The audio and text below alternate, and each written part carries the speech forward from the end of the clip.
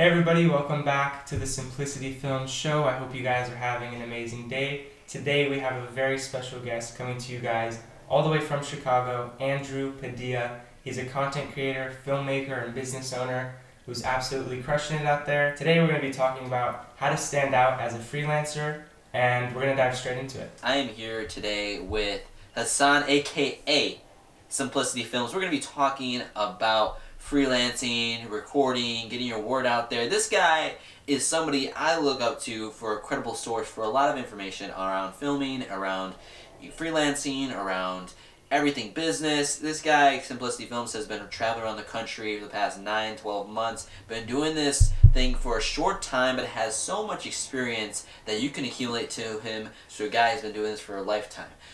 Simplicity Films will be talking about some things, how you can get your word out there, how to even start as a freelancer, and we'll be diving more into that as we progress in this podcast, and I hope you guys can enjoy this. I want to be able to give some context to tell who I am, to make sure you guys are listening to a credible source out there, because Hassan, I can tell you that you and I have experienced both hand, many people that are online or people that may seem like a different person than they actually are in real life. So my story simply is I'm a creator, been doing this for around over 12 months now. Started with, Filmora and a Nikon camera that I bought for $300 off Craigslist.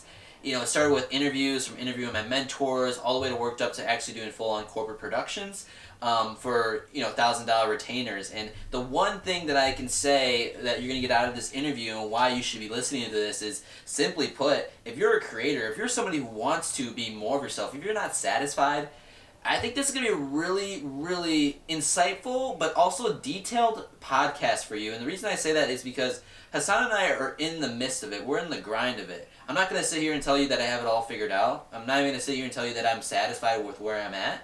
But we're in the grit of it. And I think that gives you more value than the guy who's been doing it for 10 plus years and just has things he remembers from the last year and a half. That guy for the 10 plus years may not know what you're going through that he was maybe going through 10 years ago, and give you detailed solutions to actually overcoming your challenges. So that's who I am in a little short thing, and I'm excited to be here, dude. So Hassan, to start off with, give people some context. I know you have fans on here, and you have people that are listening to you. What is something that, if you could tell yourself, way back when you first started out, like what is that one thing that you would do differently, or you would approach, right, from a freelancer standpoint? Is there something you would implement in your business earlier, or do something earlier, for that person who's been just about starting out right now? Yeah, so I think when you're first starting out, one of the biggest mistakes we do, or the tendencies we have, is we don't charge enough, right? We don't value our work. And I think that fear of, charging the client too much, like you're always going to have that when you're first starting out. But really, if I were to go back, I would tell myself, hey, start charging more, because that's really what's going to get you to that higher level of work and higher level clients. So really, if I were to go back, I would say, charge more, and don't be afraid to charge more. As long as you're providing really high quality work. Most definitely. I feel like your own little voice in your head is going to be like, dude, don't charge, or go for free. And that parlays my next question. For somebody who is like, dude, I listen to Gary Vee, I listen to all these influencers, they say work for free. How would you respond to that, as if knowing what you know now as a freelancer? Not to segue into, I don't agree with everything today, but you just said, I would charge higher. How would you know when to charge for free? Yeah, so I think it really depends on the client that you're working with, right? Let's say it's like a local, pizza shop, for example.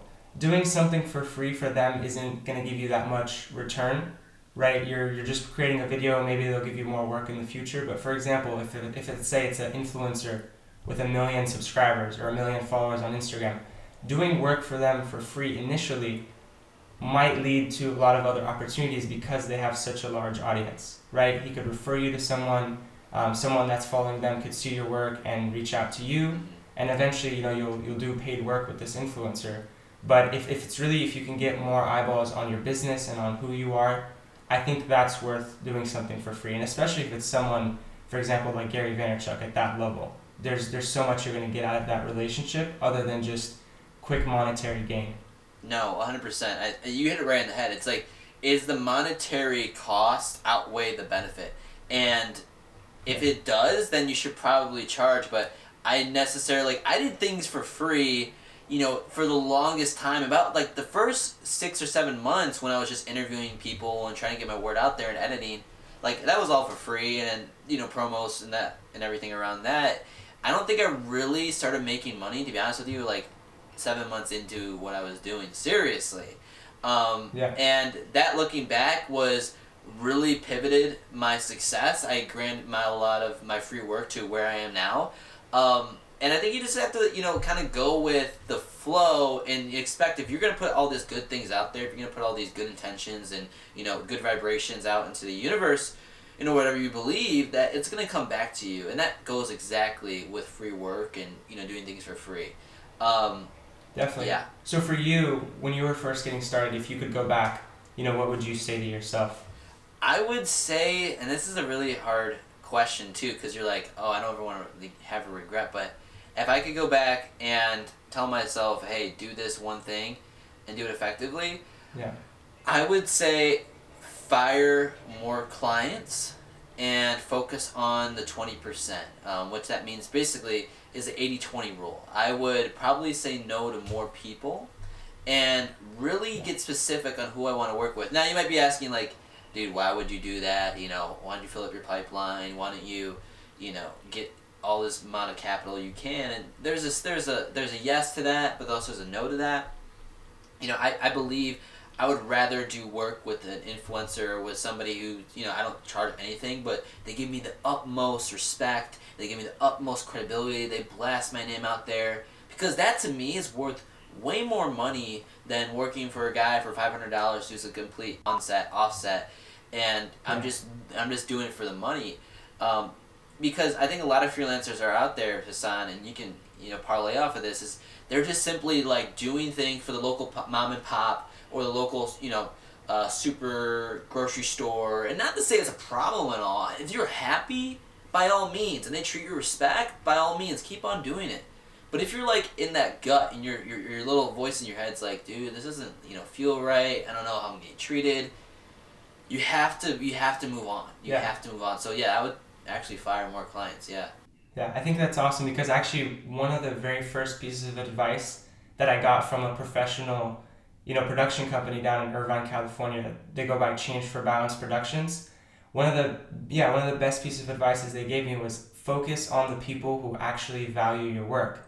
In my story, it really started with that first client down in Newport Beach, California. So when I put in, all my effort and I did the best possible job I could for this client, she basically opened up her entire, Rolodex to me, basically. She gave me tons and tons of referrals that I used for a span of like 6 months.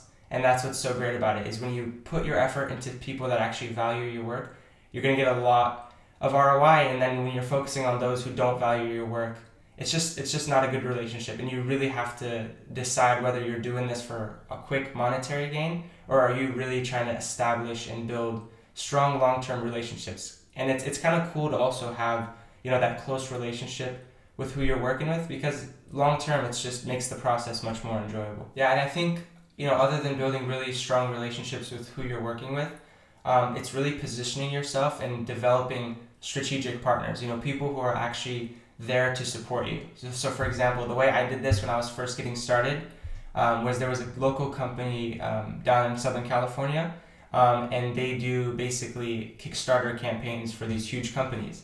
And obviously they're getting clients left and right. I think they do, I'm not exactly sure how many they do per month, but they had a high volume of clients, and they couldn't always take on their clients. The clients they were working with, they were like 10, 20, 30K for the project. So a lot of money involved into it. And this company couldn't always take on the smaller clients that come with them, the $1, $2, $3, $4, $5,000 clients. So what I did is I partnered up with them. I was providing my service. I was doing some Facebook ads for them, doing some content. And in return, they were referring those clients that they couldn't take on to me. So that's like a strategic partner. That's someone you're leveraging off of. And it's just a great relationship, because you both are providing value for each other.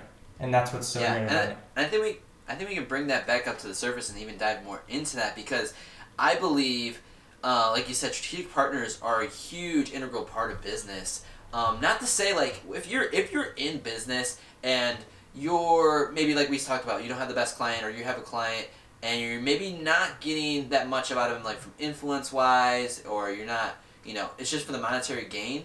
That's the case, right? Yeah. You have to have strategic partners, or you have to be learning as much as you can, I should rather say, out of that one person. Like, they always say, like, go work for an influencer for a year and see how it is, or go work for somebody you look up to in your industry and, learn from them.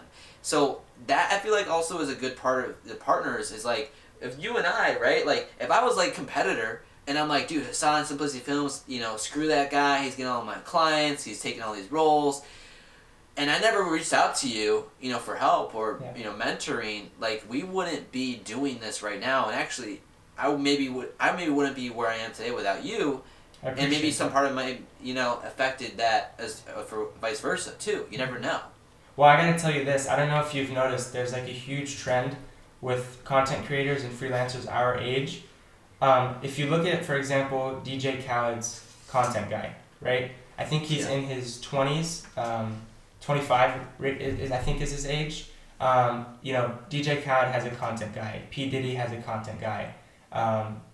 Drake has a content guy. Smith. All these. So when I look at just this last year, just in my circle of friends, right? For example, Teo, he's a content creator based in Miami. We're actually going to have him on the podcast in a few episodes, so I'm excited for that. But his story is really, he found, there's a guy, his name is The Real Tarzan on Instagram. He found that guy, and now he's working exclusively, I believe he's working exclusively for him. And then I had another friend who did the same exact thing for a bigger artist. And really, that's kind of the move for especially these young content creators and influencers, is go find that person that you admire and you look up to.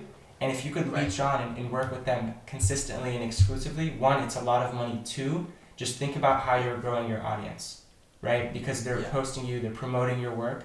But that's really, I think, is a really, really smart move. Would be anyone out there that's our age, from 18 to 25, you're a content creator, even younger. It doesn't really, age is really just a number. But if you find that individual, and that's just going to open up so many doors for you. Right, and that's what I think you brought up a really good point too, Hassan, because you mentioned, like, if they're promoting you and they're putting your name out there, how many creators out there? Because this is something, it's like a joke, I've talked to Hassan about, but how many creators out there listening to this right now have gotten the thing of, dude, I will totally pay you in the future, but right now, you can only do it for free, but I'll give you networking opportunities, man. I'll give you connections. I'll give you these things. It's like, dude, no, you won't. And most of the time, my clients that have actually gotten me more clients were paying clients, or people that literally gave me a transaction. Well, and if you ever get a DM from someone right after you reached out and they tell you, hey, we'll give you some exposure, like, you can't pay your rent or whatever expenses you have with exposure or clout. So that's definitely not a good idea. Find those who are actually value and care about the work that you're doing, and then always remember, it's like, have consistent quality work, and the referrals are just going to come because people are going to be proud to show your work and what you're doing for them. Right, exactly. And if you don't have people that plug you or put your name out there, okay, well, the monetary gain is there. But it's like, it's a hand-in-hand thing. It's like, all right, if you're not getting monetary gain, if you're not getting monetary profit, but you're getting massive amount of referrals and massive amount of connections, then do that. Yeah. Or if you're getting massive amount of connections and massive amount of referrals, you're not getting monetary gain, but you're learning a ton that, it's going to set you up for the next 10 years, then do that. But if it's not either of the two, you should probably change your route. Like, you should probably do something else, because now you're just getting whipped around. Now you're, like, looked at as a freelancer, and I think that brings up our next topic of how to not appear as a freelancer. So, Hassan, what would you say, like 3 tidbits or 4 tidbits on something, how you can be more credible as a freelancer? Something that most freelancers do that really sets them in a grave, or dig themselves in a hole. How would you respond? So I think professionalism is huge. You don't want to come off as a freelancer. You want to come off as a business owner, someone who's running the whole show. And one of the very first turnoffs or mistakes people do, like I used to do this, especially when I was getting started. I think this is just how you get started. but really it's how are you accepting payment once you actually get the client, right? For example, are you sending your PayPal email, right? That's not very professional. Are you sending out a professional, setup invoice for the entire project in detail? They could see what exactly you're doing for them. So that's one quick way to really transition from being that freelancer to the business owner to, you're just going to get treated a lot more professionally if you're sending out an actual invoice instead of just, hey, here's my PayPal email, go ahead and pay me for the project. So that's one quick one. I believe, you hit it right on the head, right? I think that you should definitely have a form of payment that's credible and, legality-wise and everything like that. It's really important to come off as a credible advisor, or as my mentor always used to say, a trusted advisor. I don't want to be labeled as a videographer. I don't want to be labeled as a freelancer. I don't want to be even labeled as a creator.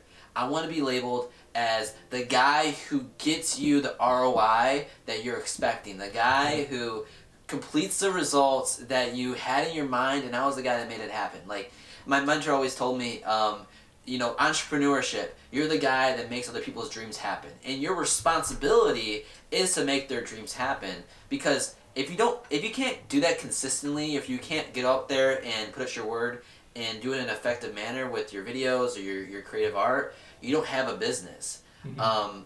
And one of the things I see a lot of freelancers do that let me rephrase. One thing that freelancers do too much of, that they need to do more little of, is create less. Mm-hmm.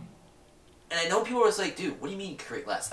Everyone's told me build my portfolio, build more YouTube, build more, yeah, that's important. That's really important. But it's the 80-20 rule. 80% of your time should be networking and getting out there and getting clients and prospecting, and 20% of your time should be used of creating for your clients, creating for yourself, and honestly outsource the creating for yourself if you can, and have your friends do it. Pay them $100 a week, whatever it is, $50 a week, $25 a week. Do something, outsource it to somebody else that'll help you. Then you fill it back into your brand. Then you throw that back into your business. But I don't know. It's not I just don't agree with people being like, all right, I'm going to go 80% on my portfolio, my website, and all these other extracurriculars, and 20% I'm going to do client acquisition. Yeah, I think people who are starting out too, they waste so much time. If you're sitting there making your website 2 weeks into starting your business, you're making a mistake. It's like, go get your first client first, prove that you have what it takes, do some high quality work, and then worry about a website. A lot of people don't even they have a 1-page portfolio if the client even asks for it, right? So initially, your business is going to be a lot of word of mouth, and that really, the way you own that is you do high quality work, so people are willing to, are going to be willing to refer you. But then at the same time, you're eventually as you grow, you get to the point where you just have that top of mind awareness, and your business is big enough, and you have that audience to where people are just going to naturally flow to you. You're going to start getting emails, you're going to start getting messages out of nowhere. Yeah. So that's what it takes, is just initially just get going. That's a huge beginner mistake. Is it's fascinating to me how much time people spend on making a website when that's not what's going to get you income. Your first paying client. No, 100%. I just actually, today even I was looking over a creator's website, and it was fantastic. I mean, a personal friend of mine, and he's really great at what he does. But I was telling him, he's like, dude, how many leads do you have for your website? He asked me. And I was like, probably 1%. I don't get anybody on my website. Granted, I'm not driving traffic or doing funnels or anything like that, but most of my referrals and my people that get into my network is from word of mouth, but also me promoting on my Instagram, on my Facebook, on my Twitter. If you're not promoting as much as you're creating, you should really think back. Okay, what am I doing? How am I perceiving? Why am I creating 80-hour work weeks just creating videos for myself that I ran and did with my friends? That's cool and all. Go for it, right? I mean, all power to you. You have the time to do that. But if you're not promoting actually, hey, I am Andrew Padilla, or I am Hassan, and I want to do work with you, and you're not running ads around that or doing things in promotion, dude, that client acquisition is way off track.